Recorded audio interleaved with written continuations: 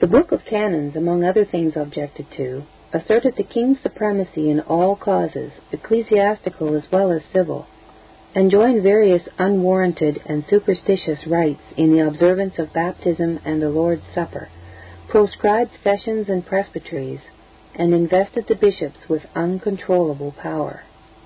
The service book was just the English liturgy with numerous alterations by which it approached nearer the Roman Missal.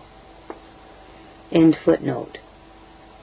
Possessed of a strong and masculine spirit, the Marchioness of Hamilton displayed an undaunted heroism in the cause, which neither the sight of personal danger nor the partiality of maternal affection could subdue.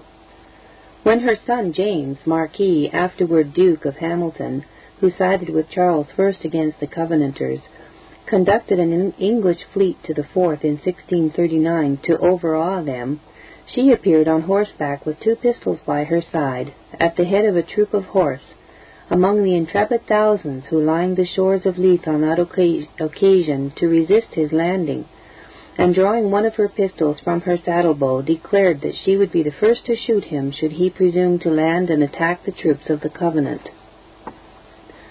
Footnote: Douglas's Peerage, Volume 1, page 704. End footnote. It is said that she had even loaded her pistols with balls of gold, but this rests on very doubtful authority. Footnote: The story about the balls of gold rests on the authority of Gordon of Strathloch's manuscripts, none of the purest to be sure, but the manly heroism of the old Marchioness is noticed by Spang, Historical Motuum, page 357, Macree's Sketches of Scottish Church History, 2nd edition, page 255. End footnote. It is certain, however, that when the Marquis cast anchor in the Forth near Leith, loitering for the king, whose army was marching into Scotland to his assistance, she paid him a visit on board his vessel. The particulars of this interview have not been recorded, but the people anticipated from it the most favorable results. The son of such a mother, they said, will do us no harm. Footnote: Whitelock's Memorials, page 29. Whitelock terms her a rigid Covenanter. End footnote. Nor did they suffer any harm. The spirited conduct and intercession of his mother, it is supposed, was one cause which prevented the Marquis's debarkation of his troops. Other causes, however, seem to have contributed to this. The number of his troops, which amounted only to about 3,000 or 4,000, was too small for the occasion. Besides, hearing that a part of the English army, being encountered by the Scots at Kelso, were defeated, with a loss of 300 men, and put to flight, he was not in a disposition to engage with the Covenanters, who gave such decided proofs of earnestness, and soon after a pacification was concluded between them and the king at the Burghs of Berwick. Respecting this lady we meet with no additional facts except that her last will is dated the 4th of November 1644, and that she died in 1647. Footnote: Descriptive Catalogue of the Hamilton Papers in the Miscellany of the Maitland Club, Volume 4, page 207. Douglas's Peerage, Volume 1, page 704. End footnote. It may be added that there is a portrait of the Marchioness in Pinkerton's Scottish Gallery of Portraits, Volume 2. The portrait, says Pinkerton, corresponds with the masculine character of the Marchioness. He adds, Johnson, the ingenious limner, died before he had finished the drapery of this drawing, which is from a painting by Jameson at Taymouth. Lady Boyd. Lady Boyd, whose maiden name was Christian Hamilton, was the only child of Sir Thomas Hamilton of Priestfield, afterward first Earl of Haddington by his first wife, Margaret, daughter of James Borthwick of Newbyres. Her father, who studied law in France, was, on his returning to Scotland, admitted advocate on the 1st of November, 1587, and soon, distinguishing himself at the bar by his talents and learning, he was, on the 2nd of November, 1592, appointed a Lord of Session by the title of Lord Drumcairn. In February 1596, he became King's Advocate, and in May 1612, Lord Clerk Register of Scotland. He was next invested with the offices of Secretary of State and President of the Court of Session, which he retained till the 5th of February 1626, when he was constituted Keeper of the Privy Seal. And on the 27th of August 1627 he was created Earl of Haddington. He died on the 29th of May 1637, in the 74th year of his age. By means of the lucrative offices he held, he acquired one of the largest fortunes of his time. Footnote: Douglas's Peerage, Volume 1, pages 678 and 679. End footnote. The subject of this notice was first married to Robert, 9th Lord Lindsay of Byres, who died at Bath on 9th of July, 1616. To him she had a son, John, 10th Lord Lindsay of Byres, afterward Earl of Crawford Lindsay, and a daughter, Helen, married to Sir William Scott of Ardross. Footnote: Douglas's Peerage, Volume 1, pages 386 and 679. End footnote. She did not long remain a widow, having married, for her second husband, in the year 1617, Robert, 6th Lord Boyd. Footnote: The marriage contract between her and that nobleman bears the date of that year. Chalmers' manuscript account of the noble families of Scotland, in Advocate's Library, Volume 1, page 22. Lord Boyd was a widower, having been previously married to Lady Margaret Montgomery, daughter of Robert Montgomery of Giffen, and relict of Hugh, 5th Earl of Eglinton. Douglas's Peerage, Volume 2, page 35. The marriage contract between him and this lady is dated October 1614, and in reference to this marriage, writing June 22, 1614, from London to his cousin, Robert Boyd of Trochrig, then on the Continent, he says, Sir George and Sir Thomas have told me their commission, which is marriage with the Earl of Eglinton, his wife, widow, and has shown me many good reasons. Wadrow's Life of Robert Boyd of Trochrig, printed by the Maitland Club, page 114. End footnote. Robert, 6th Lord Boyd, was an excellent man who studied at Saumur under his cousin, the famous Robert Boyd of Trochrig, from whom he seems to have derived, in addition to secular learning, much religious advantage. Like the Marchioness of Hamilton, Lady Boyd joined the ranks of the Presbyterians who resisted the attempts of James VI and Charles I to impose prelacy upon the Church of Scotland. With many of the most eminent ministers of those times, as Mr. Robert Bruce, Mr. Robert Boyd, Mr. Robert Blair, Mr. Samuel Rutherford, and Mr. John Livingstone, she was on terms of intimate friendship, and her many Christian virtues procured her a high place in their esteem, and indeed in the esteem of all ranks and classes of her countrymen.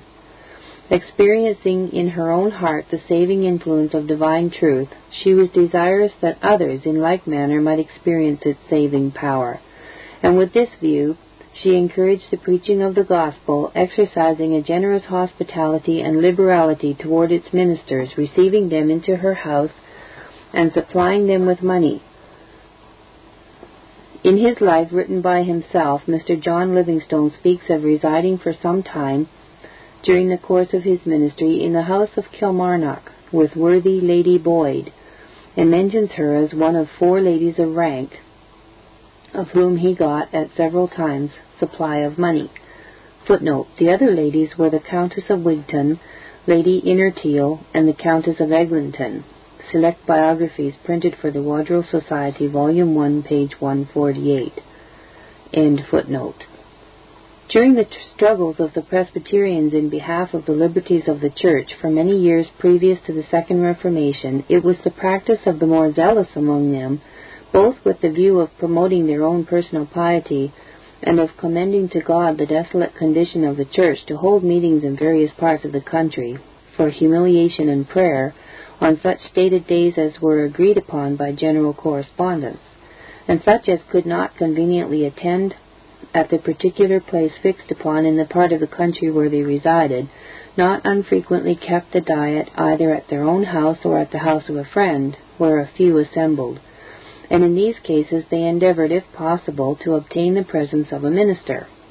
Of these private social meetings, Lady Boyd was an encourager, and when it was inconvenient or impossible for her to be present at the appointed place of meeting in her locality, she spent the day in humiliation and prayer in her own house.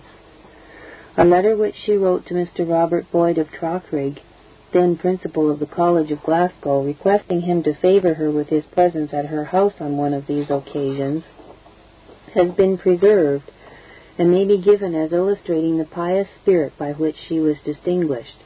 It is without date, but from the subject matter it was probably written about 1620 or 1621, and is as follows.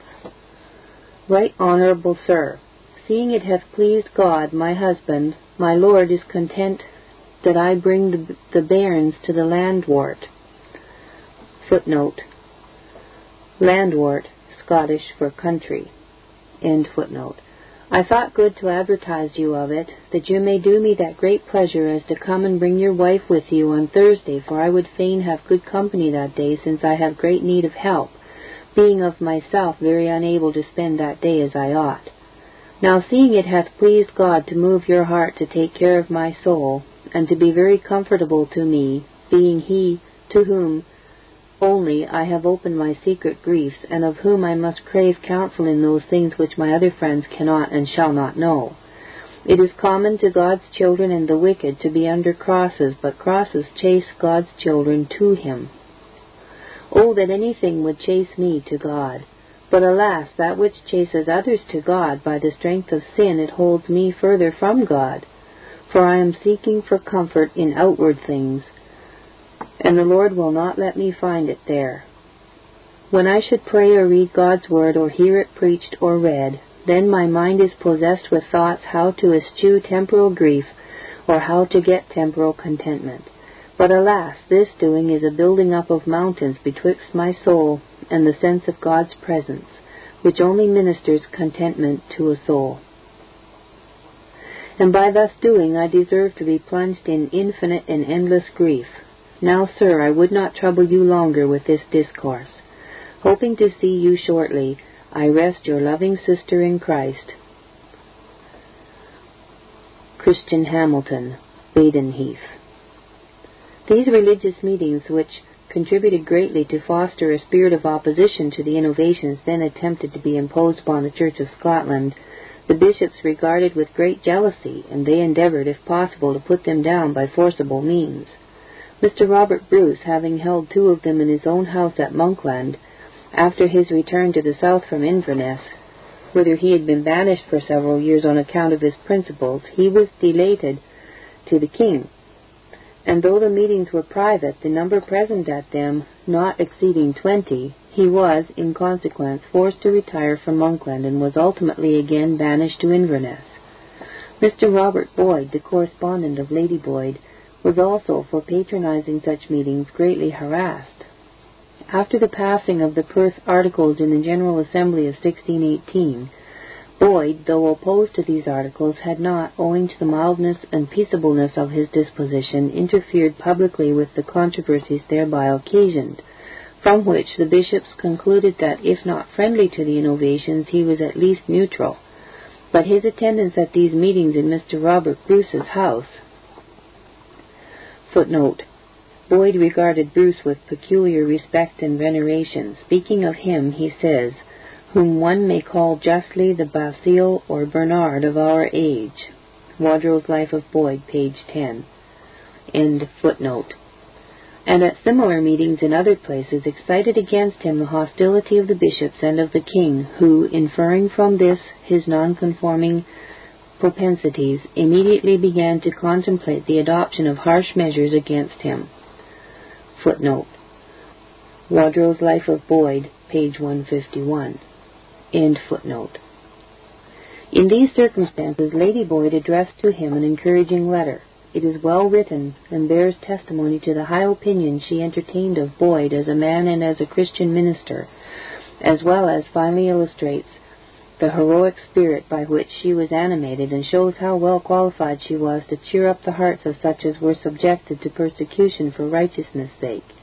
It is dated December 17th, but the year is omitted.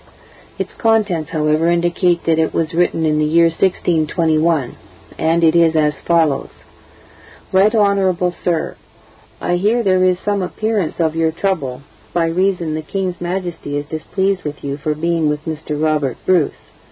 Since I heard of these unpleasant news, I have had a great desire to see you, for whatsoever is a grief to you is also grievous to me, for since it pleased God to bring me to acquaintance with you, your good advice and pious instructions have oft times refreshed my very soul.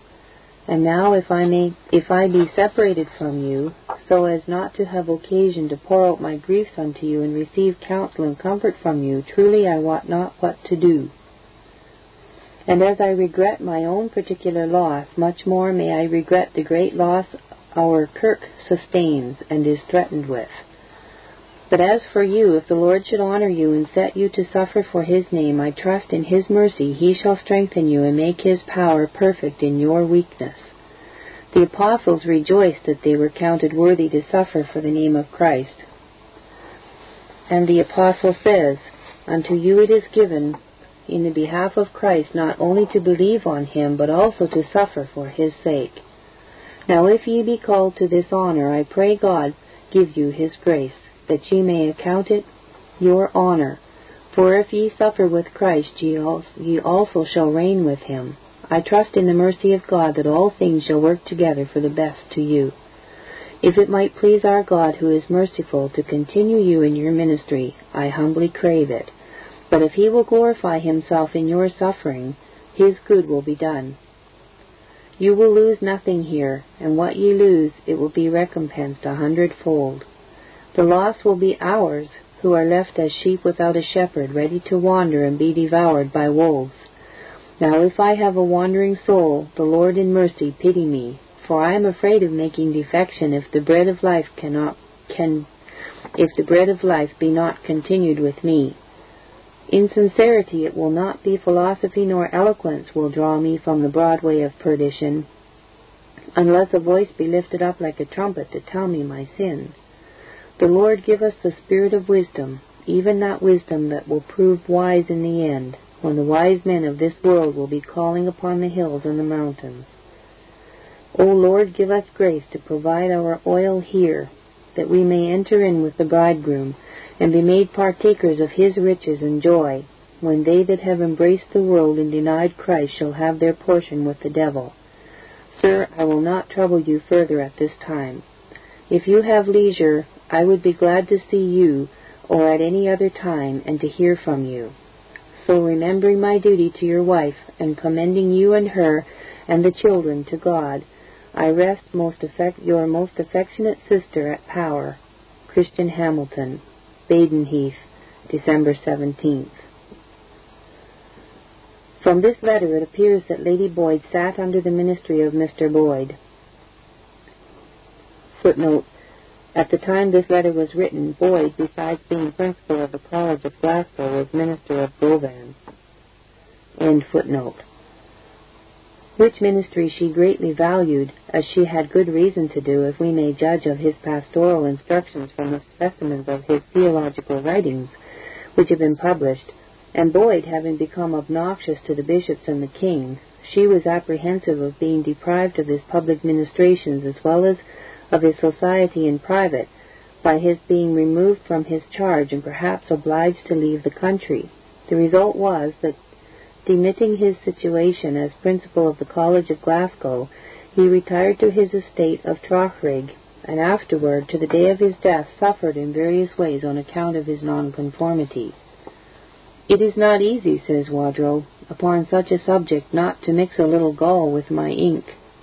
But I shall only say, it's a remaining stain, and must be in the eyes of all that fear God and know what prayer is, upon the bishops of this period and the government, who were brought by their importunity to persecute such eminent persons as Mr. Bruce and Mr. Boyd, for joining in such meetings for prayer in such a time as this. Mr. Bruce was confined, Mr. Boyd was informed against to the king, and this, as the writer of his life notices, was one mainspring of the violent opposition made against him, Such procedure no doubt is a reproach upon a Protestant, yea, upon a country that bears the name of Christian. Footnote: Wadrow's Life of Robert Boyd, page 151. As another specimen of the pious spirit which breathed in Lady Boyd's epistolary correspondence, we may quote another of her letters to Mr. Boyd, which is without date, but which Wadrow supposes was written about harvest 1622. She thus writes: "My husband has written for me to come to your feast, but in truth it were better for me to be called to a fast. I trow," footnote, trow is Scottish for believe, end footnote, "I trow the Lord of hosts is calling to weeping and fasting and sackcloth. I pray you, sir, remember me in your prayers to God, that he may supply to me the want of your counsels and comforts, and all other wants to me, and that at this time and at all other times he would give me grace to set his majesty before me, that I may walk as in his sight and study to approve myself to him. Now, sir, I entreat you, when you have leisure, write to me, and advertise me how ye and yours are, and likewise stir me up to seek the Lord. Show me how I shall direct to you, for I must crave leave to trouble you at some times. Now I pray God to recompense 10,000-fold your kindness to me with the daily increase of all saving grace here, and endless glory hereafter. Remember me to Mr. Zachary. Desire him to come, and bear my Lord company a while after ye are settled. I entreat when you come back again to Glasgow that ye may come here, for I think I have not taken my leave of you yet. Till then, and ever, I rest your loving sister in Christ to my power, Christian Hamilton." Footnote: Wadrow's Life of Robert Boyd, pages 273 and 274. End of footnote. In 1628, Lady Boyd was left a widow a second time, Lord Boyd having died in August that year at the early age of 33. To this nobleman she had a son, Robert, 7th Lord of Boyd, and 6 daughters. 1. Helen, who died unmarried. 2. Agnes, married to Sir George Morrison of Daresey, in Fife. 3. Jean, married to Sir Alexander Morrison of Preston Grange, in the county of Haddington. 4. Marion, married to Sir James Dundas of Arniston. 5. Isabel, married first to John Sinclair of Stevenson, secondly to John Grierson of Lag. And 6. Christian, married to Sir William Scott of Harden. Footnote: Douglas's Peerage of Scotland, Volume 2, page 35. End footnote. At the period of the attempted imposition of the Book of Canons and the Service Book or Liturgy upon the Scottish Church by royal authority, many, both ministers and laity, were subjected to persecution for resisting those invasions on the liberties of the Church, and to such persons as might be anticipated from the benevolence of her character and her ecclesiastical principles, Lady Boyd was at all times heartily disposed to extend her encouragement and aid by letter, word, or deed. When Rutherford was confined to Aberdeen, she maintained epistolary intercourse with him, and that worthy minister repeatedly expresses how much his soul was refreshed by her letters, as well as gratefully acknowledges that she ministered to him in his bonds. Footnote: Rutherford's Letters, page 205, 617. White and Kennedy's edition, 1848. End footnote. She also took a friendly interest in his brother, Mr. George, who was a teacher in Kirkcudbright, but who, for nonconformity, had been summoned in November 1636 before the High Commission and condemned to resign his charge and to remove from Kirkcudbright before the ensuing term of Whitsunday. Footnote: Murray's Life of Rutherford, page 49 and 93. End footnote. Rutherford frequently expresses his gratitude to her for her kindness to his brother, who, after his ejection, had taken refuge in Ayrshire. He thus writes to her from Aberdeen on the 7th of March, 1637. I think myself many ways obliged to your ladyship for your love to my afflicted brother, now embarked with me in that same cause. His Lord hath been pleased to put him on truth's side. I hope that your ladyship will befriend him with your counsel and countenance in that country where he is a stranger, and your ladyship needeth not fear but your kindness to his own will be put up into Christ's accounts. Footnote: Rutherford's Letters, page 205. End footnote. In another letter to her from the same place in September that year, he says, "All that your ladyship can expect for your goodwill to me and my brother, a wronged servant for Christ, is the prayers of a prisoner of Jesus, to whom I recommend your ladyship and your house and children." Footnote: Rutherford's Letters, page 494. End footnote. And in a communication to her from St. Andrews in 1640, a considerable time after he had returned from his confinement in Aberdeen, he thus expresses himself: "I put all the favours which you have bestowed upon my brother upon Christ's score, in whose books are many such counts, and who will requite them." Footnote: Rutherford's Letters, page 606. End footnote. Meanwhile, she was not neglectful of the cultivation of personal piety. As she advanced in life, she continued with increasing ardor to practice the Christian duties, to cultivate holiness of character, to confide in the Saviour, and to make sure of eternal life. That such were her Christian aspirations, endeavours, and attainments is evident from her correspondence with the same excellent man, from which we learn that as the Father of Lights had opened her eyes to discover that whoever would be a Christian in deed and in truth must exercise self-denial, she was resolved to practice that duty, to pluck out the right eye and to cut off the right hand and keep fast hold of the Son of God, that she had not changed in the thoughts she had entertained of Christ, and that her purpose still was by all means to take the kingdom of heaven by violence. Footnote: Rutherford's Letters, pages 205 and 492. End footnote. It was indeed her personal piety which excited and enlivened her zeal in the public cause of God, and her valued correspondent, satisfied that the more she improved in the former, she would be the more distinguished for the latter, expresses his desire in a letter to her in 1640 that she might be builded more and more upon the stone laid in Zion, and then she would be the more fit to have a hand in rebuilding our Lord's fallen tabernacle in this land, in which, he adds, ye shall find great peace when ye come to grip with death, the King of terrors.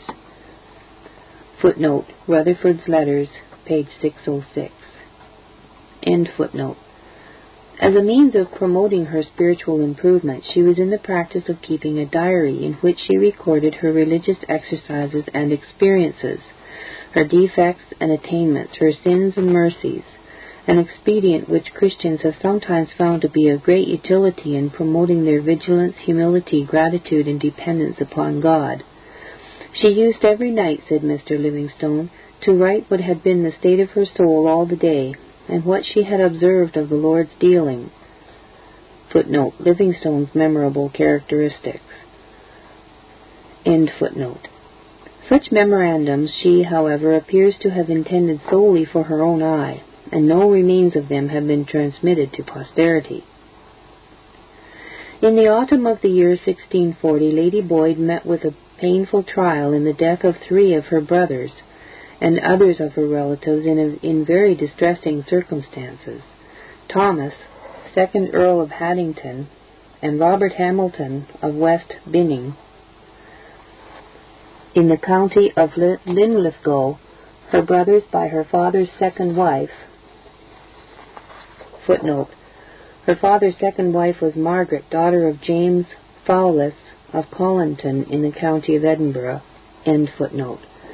Patrick Hamilton, her natural brother, Sir John Hamilton of Redhouse, her cousin German, and Sir Alexander Erskine, 4th son of the 7th Earl of Mar, brother-in-law to her brother Thomas, all perished at Dunglass Castle in the county of Haddington when it was blown up on the 30th of August that year.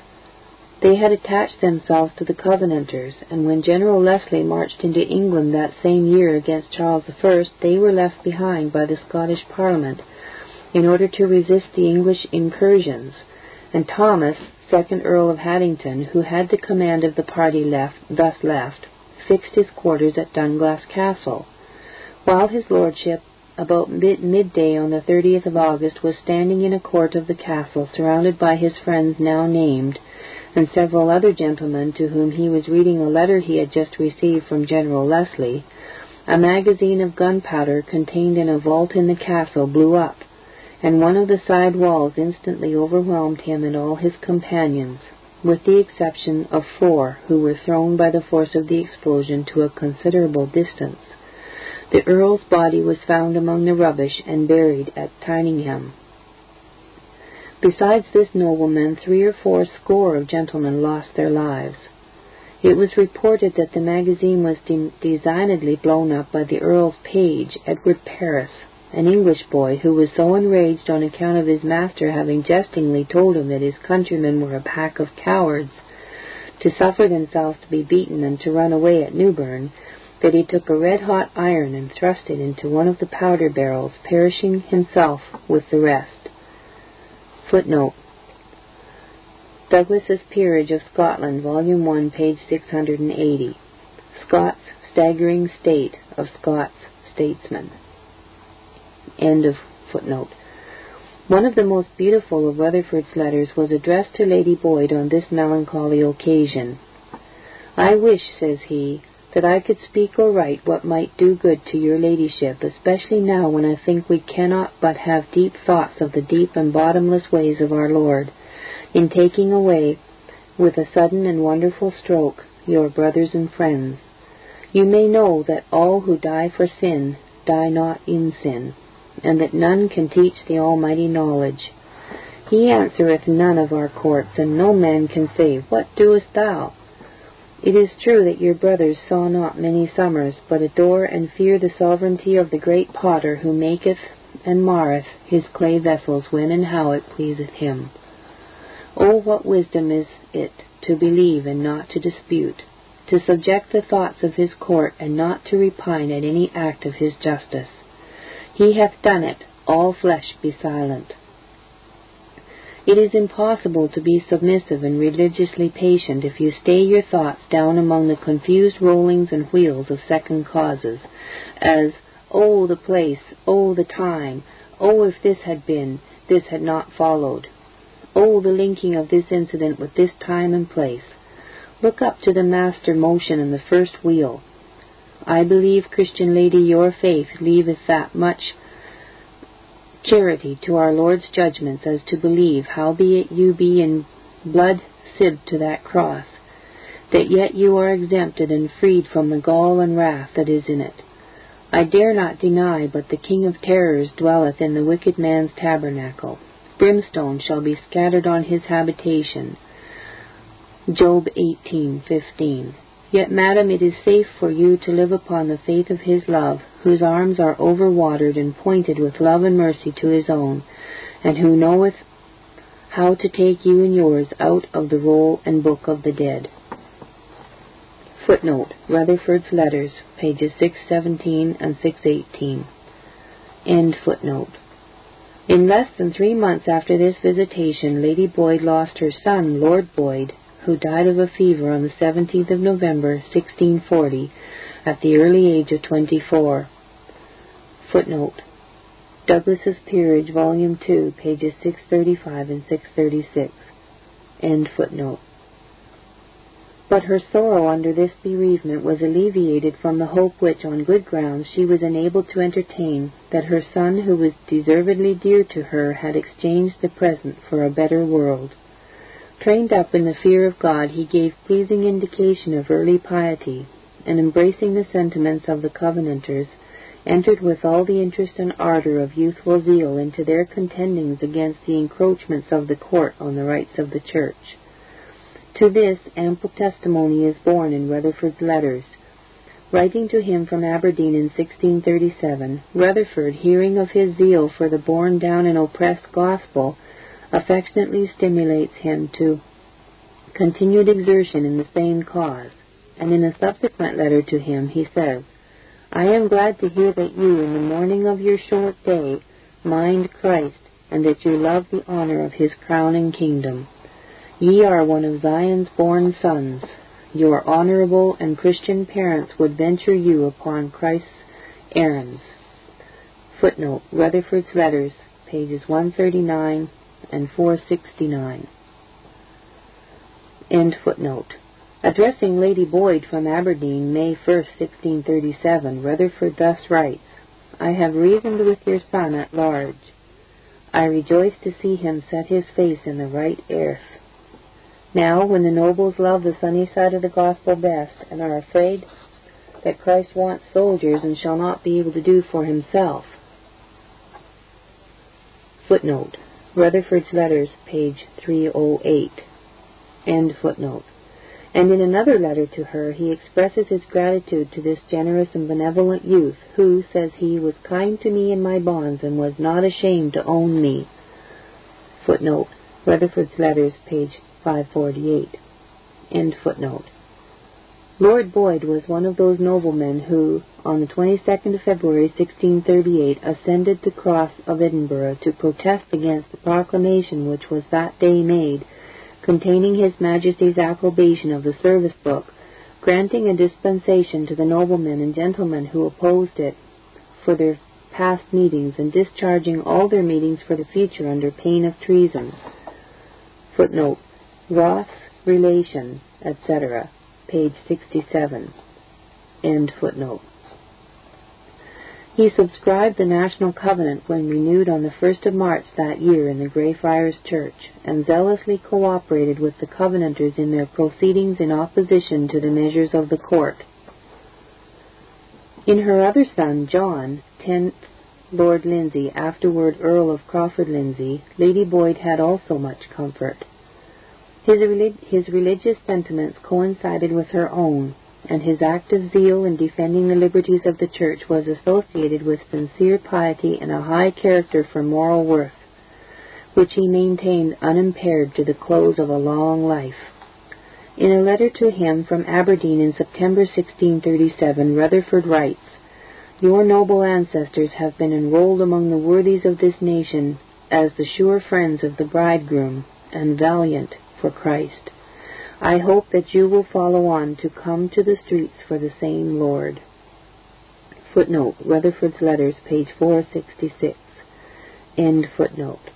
Nor was the hope thus expressed disappointed. He was also one of the noblemen who, on the 22nd of February, 1637, appeared at the Cross of Edinburgh to protest against His Majesty's proclamation already referred to. He likewise subscribed the National Covenant when renewed at Edinburgh a few days after, and cordially supported the Covenanters, attending their meetings and giving them the benefit of his counsel and aid. Footnote, Roth's Relation, etc. Passam. End footnote. He thus secured a high place in the confidence of his party. Writing of this nobleman and of Lord Boyd to their mother, Rutherford says, Your ladyship is blessed with children who are honoured to build up Christ's waste places.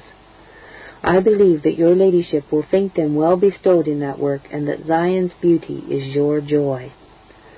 Footnote, Rutherford's Letters, page 605. The letter is dated St. Andrews, 1640. For a further account of Lord Lindsay, see notice of Duchess of Roths. End of footnote. Some of Lady Boyd's daughters were also distinguished for personal piety, and for a resolute adherence to duty in the face of persecution.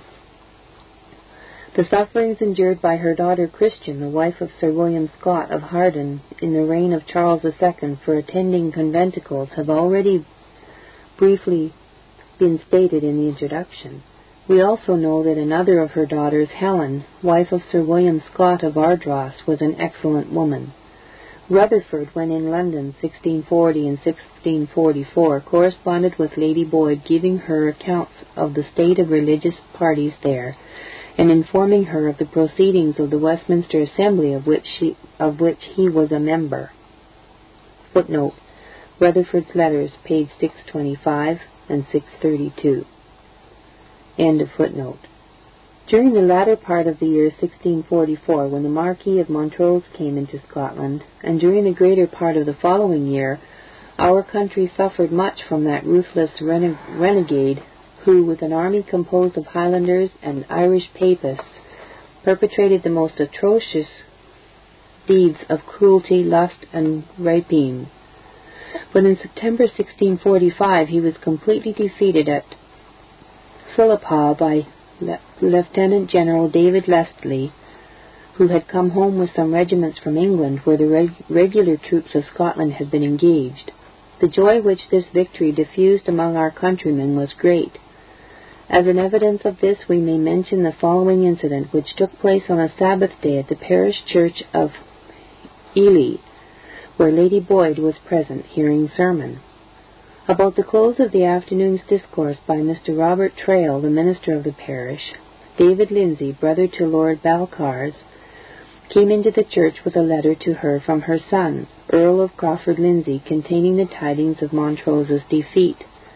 Public worship being concluded, he delivered it to her in the church, and the people all staying to hear the news, the letter was read. On hearing its contents, they were so overjoyed that they all returned into the church and solemnly gave thanks to God for the deliverance vouchsafed to the country by this signal victory gained over an enemy whose successes had made him formidable, and his barbarities very generally detested. Footnote. Extracts from Mr. Robert Trail's diary in manuscript. Letters to Wadrow, Volume 19, number 68 in Advocate's Library. End footnote. Lady Boyd died in the house of her daughter, Lady Ardross, in the parish of Ely, about the beginning of the year 1646. On her deathbed she was frequently visited by Mr. Robert Trail, minister of that parish, who informs us in his diary that she died very comfortably. Her funeral took place on the 6th of February and was attended by a large concourse of people of all ranks. All the members of Parliament which had been sitting in St. Andrews were invited to it, and though the Parliament closed on the 4th of that month, all its members stayed in town, partly because the next day was appointed to be kept as a day of solemn humiliation through the whole kingdom, and partly to testify their respect for this lady by following her mortal remains to their last resting place. Mr. Robert Blair, then minister of St. Andrews, who was well acquainted with her and who highly appreciated the excellence of her Christian character, also paid to her this last tribute of friendship, and wrote two epitaphs in honor of her memory, the one in Latin and the other in English. Footnote. Rose, Life of Robert Blair, page 180. End footnote. Neither of which, however, we have seen. Rutherford, who was at that time in London attending the Westminster Assembly, on hearing of the death of a friend and correspondent he so highly esteemed, addressed to her daughter, Lady Ardross, a consolatory letter. It hath seemed good, as I hear, says he, to him that hath appointed the bounds for the number of our months, to gather in a sheaf of ripe corn in the death of your Christian mother into his garner. It is the more evident that winter is near, when apples without the violence of wind fall of their own accord off the tree. She is now above the winter, with a little change of place, not of Saviour. Only she enjoyeth him now without messages, and in his own immediate presence, from whom she heard by letters and messengers before. He further says, Ye may easily judge, madam, what a large recompense is made to all her service, her walking with God, and her sorrows, with the first cause of the soul's eye upon the shining and admirably beautiful face of the Lamb that is in the midst of that fair and white army which is there, and with the first draught and taste of the fountain of life, fresh and new at the wellhead, to say nothing of the enjoying of that face without date far more than this term of life which we now enjoy. And it cost her no more to go thither than to suffer death to do her this piece of service. For by him who was dead and is alive she was delivered from the second death. What then is the first death to the second? Not a scratch of the skin of a finger to the endless second death. And now she sitteth for eternity, male free, in a very considerable land which hath more than 4 summers in the year. Oh, what springtime is there! Even the smelling of the odors of that great and eternally blooming rose of Sharon for ever and ever. What a singing life is there! There is not a dumb bird in all that large field, but all sing and breathe out heaven, joy, glory, dominion to the high prince of that new-found land. And verily the land is the sweeter that Jesus Christ paid so dear a rent for it, and he is the glory of the land. All which, he adds, for Lady Ardross, as has been said before, was a woman of like spirit with her mother, I hope doth not so much mitigate and allay your grief for her part, though truly this should seem sufficient, as the unerring expectation of the dawning of that day upon yourself, and the hope you have of the fruition of that same King and Kingdom to your own soul. Footnote, Rutherford's Letters, page 655. See a letter of Mr. Robert McWard to Lady Ardross in Appendix No. 1. End footnote. Elizabeth Melville, Lady Culross. Elizabeth Melville, a contemporary of the 2 ladies previously noticed, was the daughter of Sir James Melville of Hull Hill, in Fife. Her father, who was one of the most accomplished statesmen and courtiers of his age, was ambassador from Queen Mary to Queen Elizabeth, and a privy councillor to King James VI. He was also a man of sincere piety, and as Mr. John Livingstone informs us, professed he had got assurance from the Lord that himself, a wife, and all his children should meet in heaven. Footnote, Livingstone's memorable characteristics in Select Biographies, printed for the Wadrael Society, Volume 1, page 346. End footnote. After a long and active life, he died on the 13th November, 1617. Her mother was Christian, 7th daughter of David Boswell of Balmuto. Footnote, Douglas's Peerage, Volume 2, pages 113 and 310. End footnote. Her husband, James Colville, was the eldest son of Alexander Colville, Commendator of Culross. On the death of James, 2nd Lord Colville of Culross in 1640, he became of right 3rd Lord Colville, but did not assume that title.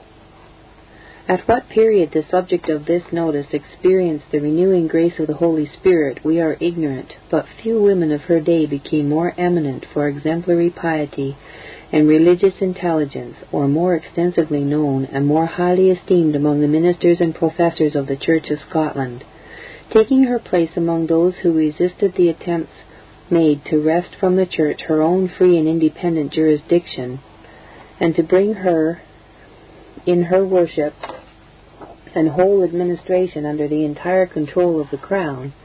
She interested herself greatly in their contendings. The fortitude displayed by the defenders of truth and freedom commanded her admiration. Their sufferings excited her sympathy. To these sentiments and feelings she gave expression in the following sonnet of her own composition, which she sent to Mr. John Welsh, when, for holding a General Assembly at Aberdeen in July 1605, he was imprisoned in the Castle of Blackness, and so closely confined as to be secluded from all intercourse with his friends. My dear brother, with courage bear the cross. Joy shall be joined with all thy sorrow here. High is thy hope, disdain this earthly dross. Once shall you see the wished day appear. Now it is dark, the sky cannot be clear. After the clouds it shall be calm anon. Wait on his will whose blood hath brought thee dear. Extol his name though outward joys be gone. Look to the Lord, thou art not left alone. Since he is thine, what pleasure canst thou take? He is at hand and hears thy every groan. End out thy fight and suffer for his sake. A sight most bright thy soul shall shortly see, when store of gloire thy rich reward shall be. Footnote, gloire is Scottish for glory. Also, this poem is in the Wadrow Manuscripts, Advocates Library, Volume 29, Number 4. End footnote. The pious and generous feeling breathed in these lines could not fail to gratify and encourage this great and good man under his sufferings. In a similar strain she wrote to Mr. William Rigg of Atherny, Baillie of Edinburgh, who was imprisoned in Blackness Castle. Footnote. For some account of this castle, see the Life of Lady Caldwell. End footnote. In 1624, for refusing to communicate kneeling, after that practice had been introduced into the churches of the city, reminding him, among other things, by a pleasing and ingenious antithetic play upon the name and gloom of his prison, that the darkness of blackness was not the blackness of darkness. Footnote. Livingstone's Characteristics in Select Biographies, printed for the Wadrow Society, Volume 1, page 342. End footnote. How much her heart went along with the contendings of the Presbyterians against the attempts of James VI to establish prelacy in its ceremonies, as well as how highly she was respected, is also evident from the following incidental allusion to her in Kirkton's History. After stating that King James in his old age undertook a journey to Scotland to establish the English ceremonies, the historian goes on to say, so, in a corrupt assembly at Perth, he first got his 5 articles concluded and thereafter enacted in Parliament at Edinburgh in the year 1621. This Parliament was always by common consent called the Black Parliament, not only because of the grievous acts made therein, but also because of a number of dismal, ominous prodigies which attended it. The vote itself, which accomplished the design of the meeting, being accompanied with a horrible darkness, thunderclaps, fire, an unheard-of tempest, to the astonishment of both Parliament and city, as was observed by all. The bishops had procured all the dissatisfied ministers to be discharged the town. So divers of them, upon the last day of the Parliament, went out to Sheen's near Edinburgh, where in a friend's house they spent the day in fasting and prayer, expecting the event of which they were as then uncertain. After the aged ministers had prayed in the morning with great straightening, at length a messenger from the city with many tears assured them that all was concluded and contrary to their request. This brought them all into a fit of heaviness, till a godly lady there present desired Mr. David Dixon, being at that time present, might be employed to pray.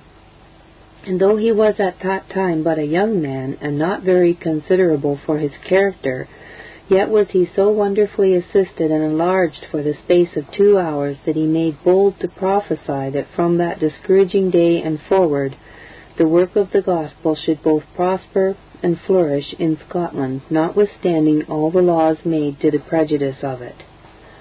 Footnote. Kirkton's History, pages 16, 17, and 18. End footnote.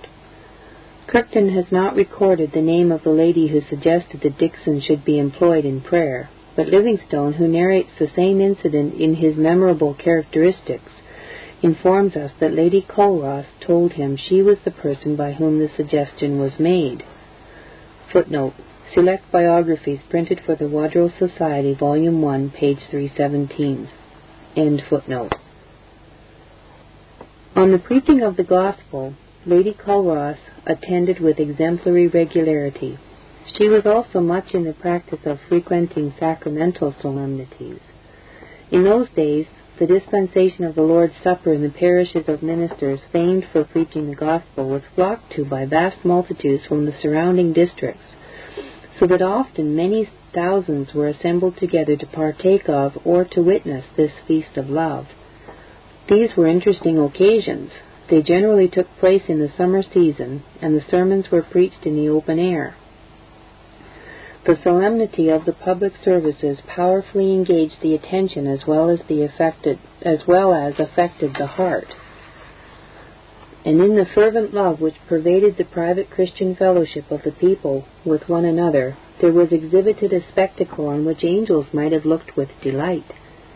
The families of the parish, on whom their minister was careful to enforce the duty of entertaining strangers, from the consideration that thereby some have entertained angels unawares, exemplified an open-hearted and open-handed hospitality. Many of them accommodated so great a number that their domestic circle had the appearance of a small congregation, and it seemed as if the primitive days of Christianity had returned when the disciples had all things in common. Thus Christians from different parts of the country became acquainted with one another. Fraternal love was cultivated, and by their religious conversation and devotional exercises they strengthened the ardor of their mutual piety. It is no wonder that such seasons were looked forward to with eager expectation, and that they left behind them a refreshing and an ever-cherished remembrance. Few were more in the habit of waiting upon these observances than Lady Culross, and when circumstances prevented her from being present, she frequently secured the services of a friend to take notes of the sermons for her use. She indeed appears not to have been without fears of exceeding in her attendance on sacraments the bounds of duty, and of thereby neglecting the concerns of her family at home. At one time, meeting with Euphan McCullen, a poor but pious woman in the parish of Kilconquhar, was well known among the devout of her day, and who is said to have seldom prayed without getting a positive answer, Lady Culross requested her to pray for her in regard to the outward condition of her family. On being inquired at what answer she had got, the good old woman replied that the answer was, "He that provideth not for his own house hath denied the faith." At which Lady Culross said, "Now you have killed me, for I go to preachings and communions here and there, neglecting the care of my own family." Euphan replies, "Mistress, if you be guilty in that respect, you have reason to be humbled for it. But it was not said in that sense to me. But the Lord said, I that have said, he that provideth not for his own is worse than an infidel. Will not I provide for her and her house, seeing she is mine?" Footnote: Livingstone's Characteristics in Select Biographies, Volume 1, page 339. End footnote. One of the principal places which Lady Culross frequented for enjoying the sacrament of the Lord's Supper was Lanark, the minister of which parish at that time was Mr. William Livingstone, the father of the celebrated Mr. John Livingstone, minister of Ancram.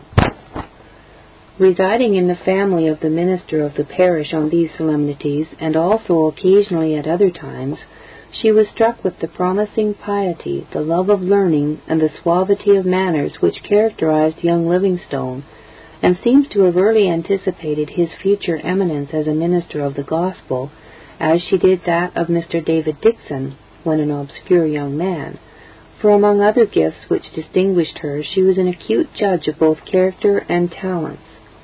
Livingstone, on the other hand, formed a high estimate of her Christian excellence, as well as of her intellectual endowments, and he records in his life the benefit he derived from her religious conversation and demeanor, during those occasions on which she was a guest in his father's house.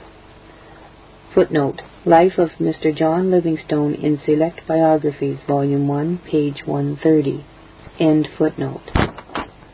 An intimate Christian friendship thus came to be formed between her and Livingstone, which lasted till her death, and an epistolary intercourse was maintained between them. After the grave had closed over her, Livingstone continued to retain a lively and grateful recollection of her talents and piety. In his memorable characteristics he has given her a place among the professors of the Church of Scotland of his acquaintance who were eminent for grace and gifts. And he thus describes her: "Of all that I ever saw, she was the most unwearied in religious exercises, and the more she attained access to God therein, she hungered the more. At the communion in Shotts in June 1630, the night after the Sabbath was spent in prayer by a great many Christians in a large room where her bed was, and in the morning all going apart for their private devotion, she went into the bed and drew the curtains that she might set herself to prayer. William Rigg of Atherny, coming into the room, and hearing her have great motion upon her, although she spoke not out, he desired her to speak out, saying that there was none in the room but him and her woman, as at that time there was no other. She did so, and the door being opened, the room filled full. She continued in prayer with wonderful assistance for large 3 hours' time. Footnote: Livingstone's Memorable Characteristics in Select Biographies, Volume 1, page 346. End footnote. The account here given of Lady Culross's ardent devotional feeling, as it appeared at the communion in Shotts, will perhaps excite the ridicule of some who may be disposed to regard her as actuated more by ostentation and enthusiasm than by modest, sincere, and enlightened piety.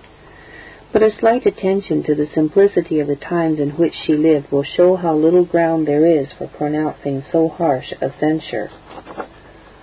More primitive in their manners and habits than in the present day, the people of those times are not to be judged of by modern customs, nor condemned for that which, though unfit for imitation in the altered state of society, conveyed to their minds nothing inconsistent with true delicacy.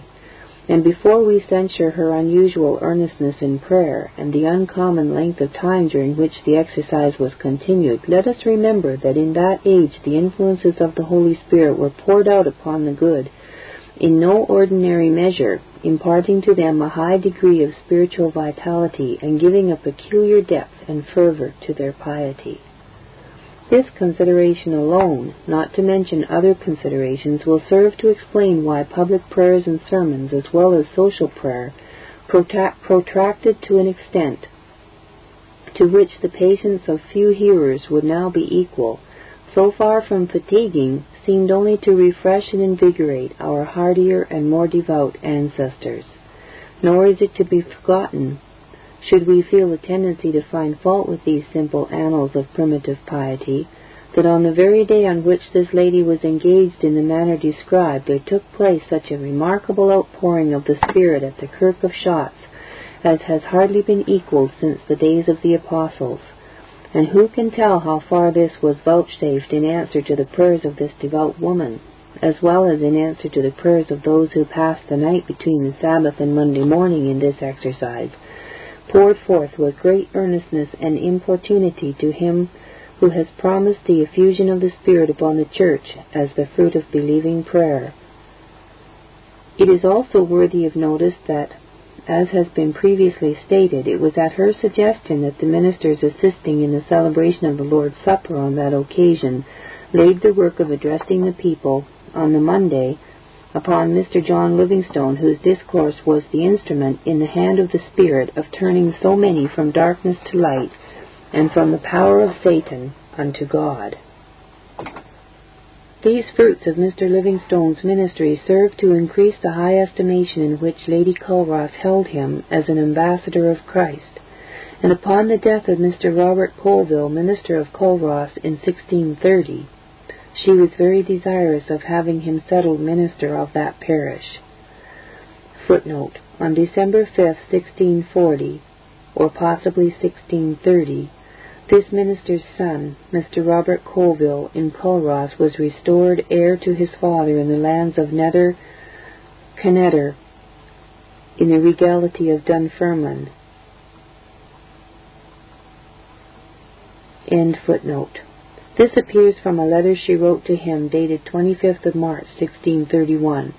"I confess," says she, "it is no time for me to quarrel."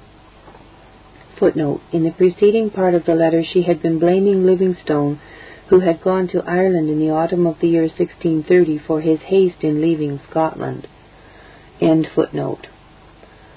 Now, when God is quarreling with us and has taken away our dear pastor who has preached the word of God amongst us almost 40 years, plainly and powerfully, a sore stroke to this congregation, and chiefly to me, to whom he was not only a pastor and a brother, but under God a husband and a father to my children. Next his own family, I have the greatest loss. Your sudden voyage has troubled me more since than ever, and many of this congregation who would have preferred you to others and would have used all means possible if you had been in this land. But now I fear the charm is spilt. Yet you cannot go out of my mind, nor out of the mind of some others who wish you were here with our hearts to supply that place and pray for it, if it be the Lord's will, though by appearance there is no possibility of it, for I think they have agreed with another. Yet if God have a work, he can bring it about, and work contrary to all means, for there is nothing too hard for him. Footnote: Letters from Lady Culross to Mr. John Livingstone in Select Biographies, printed for the Wadrow Society, Volume 1, page 358. End footnote. The wish expressed in this letter was not, however, gratified. The parish of Culross was supplied with another minister, Mr. John Duncan. Footnote: Records of the Synod of Fife, page 236. End footnote. And Livingstone remained in Ireland, but was soon after, in consequence of his nonconformity, first suspended from the exercise of his ministry, then deposed, and next excommunicated by the Bishop of Down, and ultimately forced to leave the country. It has been formerly said that Lady Culross and Livingstone maintained an epistolary correspondence. A number of her letters to him have been lately printed. Written in a homely and quaint phraseology peculiar to that age, they yet contain nothing at variance with genuine good taste or sobriety of feeling. Characterized throughout by the familiar, they occasionally indulge in the facetious, and their prevailing spirit is that of fervent piety and an ardent attachment to the public cause for which Presbyterians were then contending, combined with a solid and enlightened judgment. As a specimen of her skill and ability in encouraging the ministers of the gospel under their sufferings for the sake of Christ, a part of her letter to Livingstone on the occasion of his being suspended from the ministry, dated Hull Hill, 10th December 1631, may be quoted. It is headed with the following text of Scripture: Surely the rage of man shall turn to thy praise. The remnant of their rage wilt thou restrain. And it begins as follows: My very worthy and dear brother, I received your letter and have no time to answer you as I would. I thank the Lord who upholds you in all your trials and temptations. It is good for you to be holden in exercise, otherwise I would suspect that all were not well with you. God is faithful, as you find by experience, and will not try you above your strength. Courage, dear brother, all is in love, all works together for the best. You must be hewn and hammered down and dressed and prepared before you be a living stone fit for his building. And if he be minded to make you meet to help to repair the ruins of his house, you must look for other manner of strokes than you have yet felt. You must feel your own weakness, that you may be humbled and cast down before him, that so you may pity poor weak ones that are borne down with infirmities. And when you are laid low and vile in your own eyes, then will he raise you up and refresh you with some blinks of his favourable countenance, that you may be able to comfort others with those consolations wherewith you have been comforted by him. This you know by some experience, blessed be God. And as strength and grace increase, look for stronger trials, fightings without and fears within, the devil and his instruments against you, and your Lord hiding his face. You are deeply, almost overwhelmed with troubles and terrors, and yet out of all this misery he is working some gracious work of mercy for the glory of his great name, the salvation and sanctification of your own soul, and for the comfort of his distressed children, here or there, or both, as pleases him. Up your heart then, and prepare for the battle. Put on the whole armour of God. Though you be weak, you have a strong captain, whose power is made perfect in weakness, and whose grace is sufficient for you. What you want in yourself you have in him, who is given to you of God to be your wisdom, righteousness, sanctification, and redemption, your treasure and treasurer, who keeps all in store. Since he has put his work in your weak hands, look not for long ease here. You must feel the weight of that worthy calling, and be holden under with the sense of your own weakness, that he may kythe. Footnote: kythe is Scottish for show. End footnote. That he may kythe his strength in due time. A weak man and a strong God, who will not fail nor forsake you, but will furnish strength and gifts and grace, according to that employment that he puts in your hands. The pain is but for a moment, the pleasure everlasting. The battle is but short, your captain fights for you. Therefore the victory is certain, and the reward glorious. A crown and a kingdom are worth fighting for. Blessed be his name who fights all our battles and works all our works for us. Since all is in Christ and he ours, what would we have more but thankful hearts and grace to honor him in life and death, who is our advantage in life and death, who guides with his counsel and will bring us to his glory. To him be all honor, power, and praise, now and forever. Amen. Footnote. Select Biographies, Volume 1, pages 361 and 362. End footnote. Lady Culross was also the friend and correspondent of Mr. Samuel Rutherford, some of whose letters to her in 1636 and 1637 are preserved in the published collection of his letters. She was then considerably advanced in years, but had seen no reason for changing the sentiments on ecclesiastical questions which she had embraced in early life, nor had her zeal in adhering to them abated. When Rutherford was summoned to appear before the Court of High Commission at Edinburgh in 1636, more than 30 years had passed over her head since she addressed Mr. John Welsh in the prison of Blackness.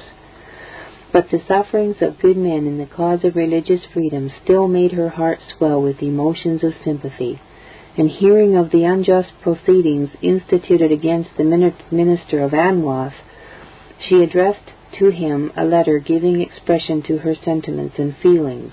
Rutherford lost no time in replying, and his answer is written with all the confidence of Christian friendship. Footnote. Rutherford's Letters, pages 108-109. End footnote. The best of God's people have sometimes been unequally yoked, and their children, instead of proving a comfort to them, have been the source of their most poignant grief. In these respects, Lady Culross was severely tried. Writing to Livingstone from Hall Hill, 10th of December, 1631, she says, "Guiltiness in me and mine is my greatest cross. My great temptation now is that I fear my prayers are turned into sin. I find and see the clean contrary in me and mine, at least some of them." Footnote. She had a daughter to whom this complaint did not apply. In a letter to her from Aberdeen in 1637, Rutherford writes, "Your son-in-law is now truly honoured for his Lord and Master's cause. He is strong in the Lord, as he hath written to me, and his wife is his encourager, which should make you rejoice." Rutherford's letter, page 437. End footnote. Samuel is going to the college in St. Andrews to a worthy master there, but I fear him deadly. I depend not on creatures. Pray earnestly for a blessing. He whom you know is like to overturn all, and has broken all bands. Lord, pity him. There was some beginning of order, but all is wrong again. For the death of his brother makes him take liberty, so I have a double loss. Footnote. Select Biographies, Volume 1, pages 362-363. End footnote. It has been said that she here most probably refers to her son James, whose conduct often occasioned great anxiety to his mother. Footnote. Select Biographies, Volume 1, pages 362 and 363. End footnote. We are rather inclined to think that the reference is to her husband. 5 or 6 years after this, she complains in a letter to Rutherford of the heavy trial she met with from the misconduct of one of her sons, who, so far from proving a restorer of her life and a nourisher of her old age, was to be to her a source of the bitterest sorrow. Rutherford, writing from Aberdeen in 1637, says in reply, "As for your son, who is your grief, your Lord waited on you and me till we were ripe and brought us in. It is your part to pray and wait upon him. When he is ripe, he will be spoken for. Who can command our Lord's wind to blow? I know that it shall be your good in the latter end. That is one of your waters to heaven ye could not go about. There are fewer behind. I remember you and him and yours as I am able." Footnote. Rutherford's Letters, page 437. End footnote. Whether this letter refers to her third son Samuel or to another of her sons, we are unable to determine. It is, however, certain that Samuel was far from embracing the principles or following the example of his mother. He was the author of the piece of Scottish Hudibras entitled Mock Poem or Whig's Supplication in 2 parts, printed at London in 1681, a production which could not have been written by a man of strong sympathies. Its evident object is to provoke the mirth of the reader by setting forth in a ludicrous light the sufferings endured by the Presbyterians under Charles II, and their endeavours to obtain the redress of their grievances. This betrays both bad taste and want of feeling. If for men to make themselves merry in any case over scenes of oppression and wretchedness is inconsistent with generous and humane feeling, it is evident that to make the barbarities exercised toward our Presbyterian ancestors the means of ministering to our gaiety, abstracting altogether from the consideration of their principles, can on no ground be vindicated. It is, in fact, nothing better than would be the spectacle of a man who, while looking on a fellow creature under the rack, amused himself by mimicking or by describing, in ludicrous phrase, the writhings and convulsions of the sufferer. Samuel Colville was also the author of a work entitled The Grand Impostor Discovered, or An Historical Dispute of the Papacy and Popish Religion. 1. Demonstrating the newness of both. 2. By what artifices they are maintained. 3. The contradictions of the Roman doctors in defending them. It was printed at Edinburgh in 1673 and is dedicated to the Duke of Lauderdale. In the dedication, the author states that he had the honour to be the Duke's condisciple, adding, at which time it did not obscurely appear what your Grace would prove afterward. Also, having presented several trifles to your Grace, at your 2 times being in Scotland, you seemed to accept of them with a favourable countenance, which encouraged me to trouble your Grace afresh. As we have already seen, Lady Culross cultivated a taste for poetry. One of her poetical effusions, in particular, attracted the admiration of her friends and was published at their request so early as 1603. It is a thin quarto consisting of 16 pages and is printed in black letters with the following title: An Godly Dream, Complilet in Scottish metre, be M. Gentlewoman in Culross, at the request of her friends. Introit per angustam portam, nam lata est via quae ducet ad interitum. Footnote. That is, enter ye in at the strait gate, for broad is the way that leadeth to destruction. End footnote. Edinburgh, printed B. Robert Charteris, 1603. In this poem, as in Bunyan's immortal work, The Pilgrim's Progress, the progress and conclusion of the Christian's life is described under the similitude of a journey.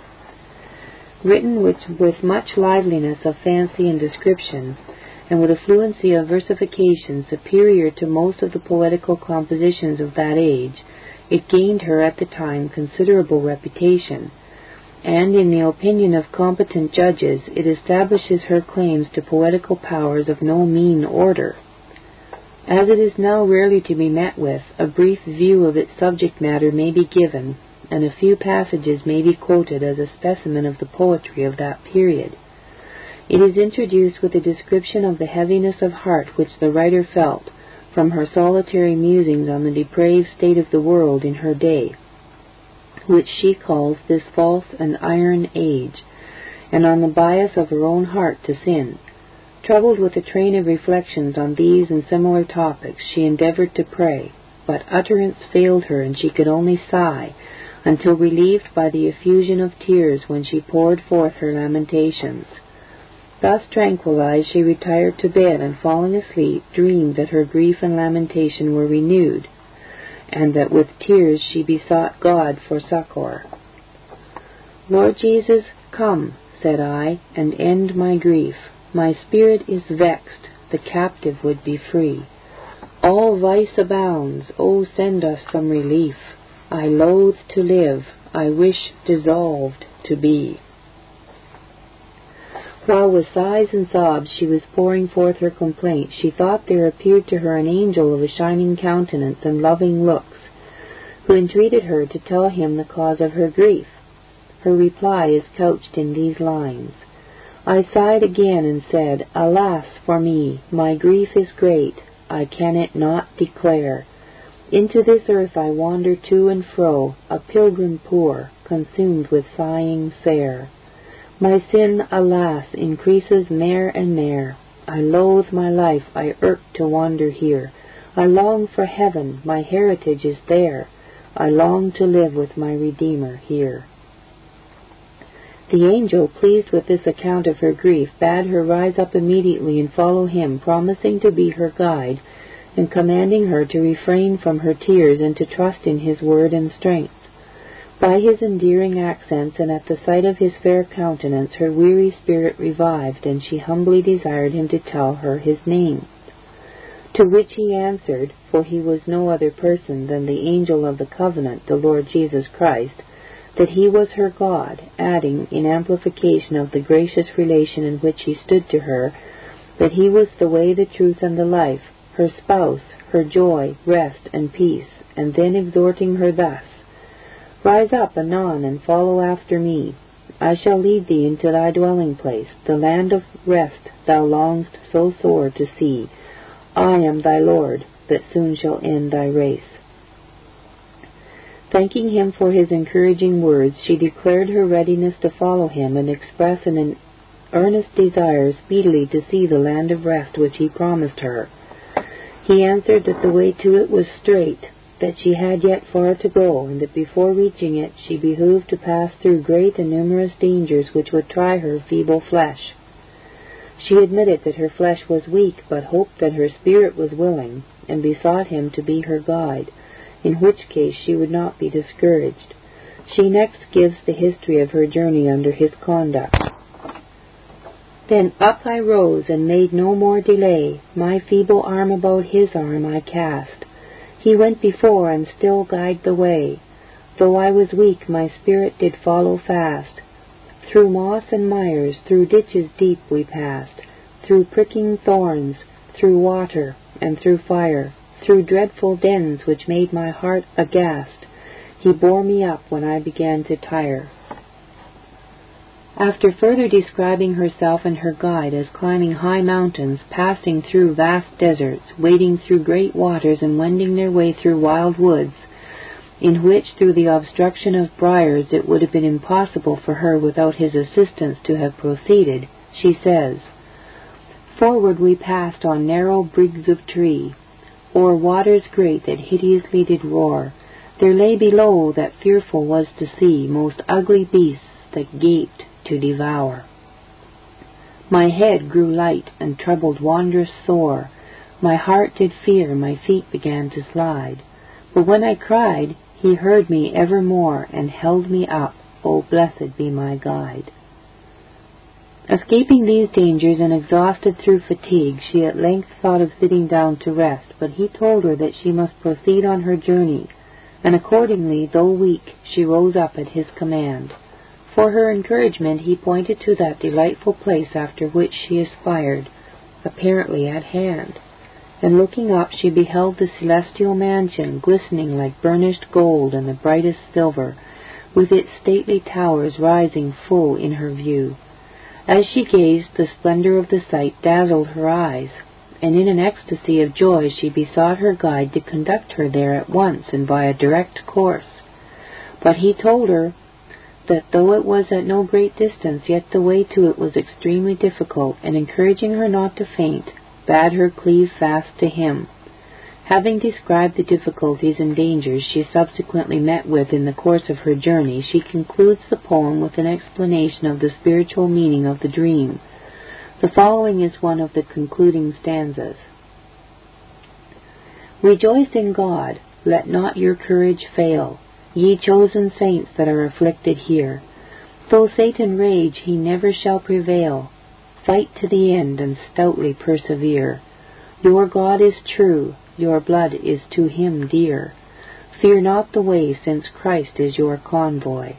When clouds are past, the weather will grow clear. Ye sow in tears, but ye shall reap in joy. To the godly dream there is added a short poem entitled A Comfortable Song to the tune of Shall I Let Her Go?, which we here subjoin.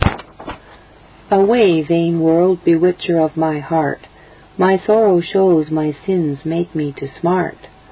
Yet will I not despair, but to my God repair. He has mercy, I, therefore will I pray. He has mercy, I, and loves me, though by his troubling hand he proves me. Away, away, too long hast thou me snared.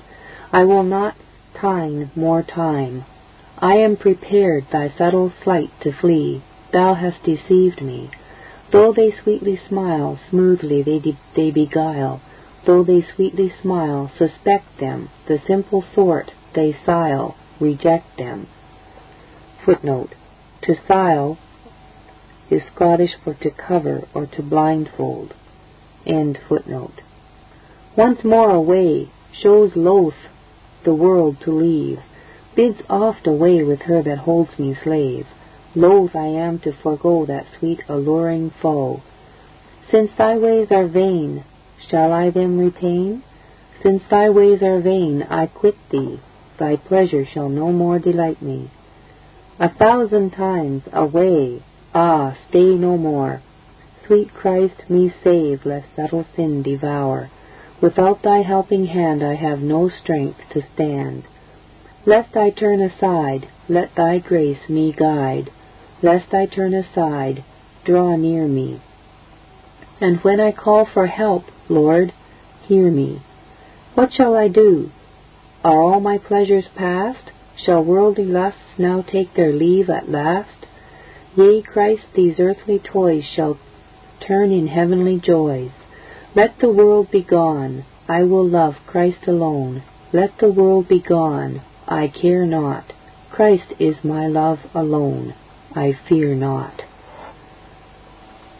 Lady Jane Campbell, Viscountess of Kenmure. Lady Jane Campbell, Viscountess of Kenmure, was one of the most eminent of the religious ladies who lived during the 17th century, and her name is well known to the religious people of Scotland. No female name of that period has indeed been more familiar to them than hers for nearly 2 centuries. Nor is this owing to her having left behind her any autobiography or diary containing a record of the Christian graces which adorned her character, or of the remarkable events of the times in which she lived. For nothing of this kind is known to have ever existed. It is the letters of the celebrated Mr. Samuel Rutherford, whose wonderful effusions of sanctified genius, which have immortalized her memory and made her name familiar to the pious peasantry of our land. Who is there that has read the beautiful letters addressed to her by that eminent man who has not felt the attractions of her character? Although it is only indirectly that we can deduce from them the elements which rendered it so attractive.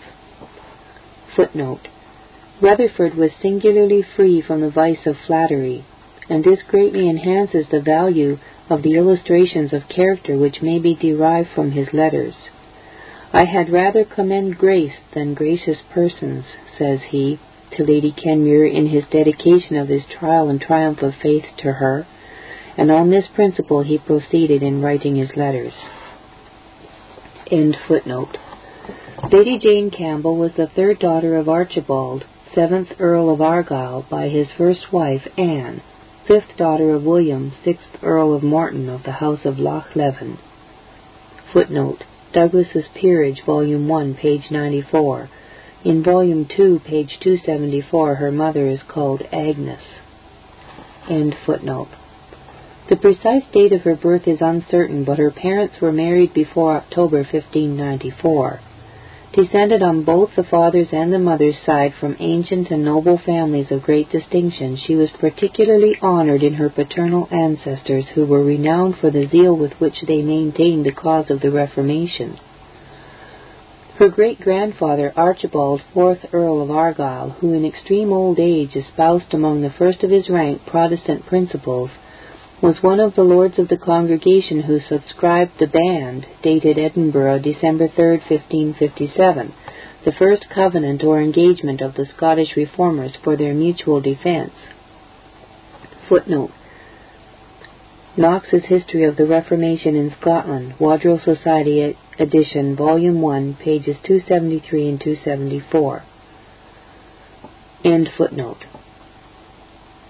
And on his deathbed, footnote, he died toward the close of the year 1558, end footnote, he left it as his dying charge to his son Archibald, Lord Lorne, afterward 5th Earl of Argyll, that he should study to set forward the public and true preaching of the Evangel of Jesus Christ, and to suppress all superstition and idolatry to the uttermost of his power. This Reformation audio track is a production of Stillwater's Revival Books. You are welcome to make copies and give them to those in need. SWRB makes thousands of classic Reformation resources available, free and for sale, in audio, video, and printed formats. It is likely that the sermon or book that you just listened to is also available on cassette or video, or as a printed book or booklet. Our many free resources, as well as our complete mail-order catalog, containing thousands of classic and contemporary Puritan and Reformed books, tapes, and videos at great discounts, is on the web at www.swrb.com. We can also be reached by email at swrb@swrb.com, by phone at 780-450-3730, by fax at 780-468-1096, or by mail at 4710-37A Avenue, Edmonton, that's Edmonton, Alberta, abbreviated capital A, capital B, Canada, T6L3T5. You may also request a free printed catalog. And remember that John Calvin, in defending the Reformation's regulative principle of worship, or what is sometimes called the scriptural law of worship, commenting on the words of God, which I commanded them not, neither came into my heart, from his commentary on Jeremiah 7:31, writes, God here cuts off from men every occasion for making evasions, since he condemns by this one phrase, I have not commanded them, whatever the Jews devised. There is then no other argument needed to condemn superstitions than that they are not commanded by God. For when men allow themselves to worship God according to their own fancies, and attend not to his commands, they pervert true religion. And if this principle was adopted by the Papists, all those fictitious modes of worship in which they absurdly exercise themselves would fall to the ground. It is indeed a horrible thing for the Papists to seek to discharge their duties towards God by performing their own superstitions. There is an immense number of them, as it is well known, and as it manifestly appears. Were they to admit this principle, that we cannot rightly worship God except by obeying his word, they would be delivered from their deep abyss of error. The prophet's words, then, are very important, when he says that God had commanded no such thing, and that it never came to his mind, as though he had said that men assume too much wisdom when they devise what he never required, nay, what he never knew.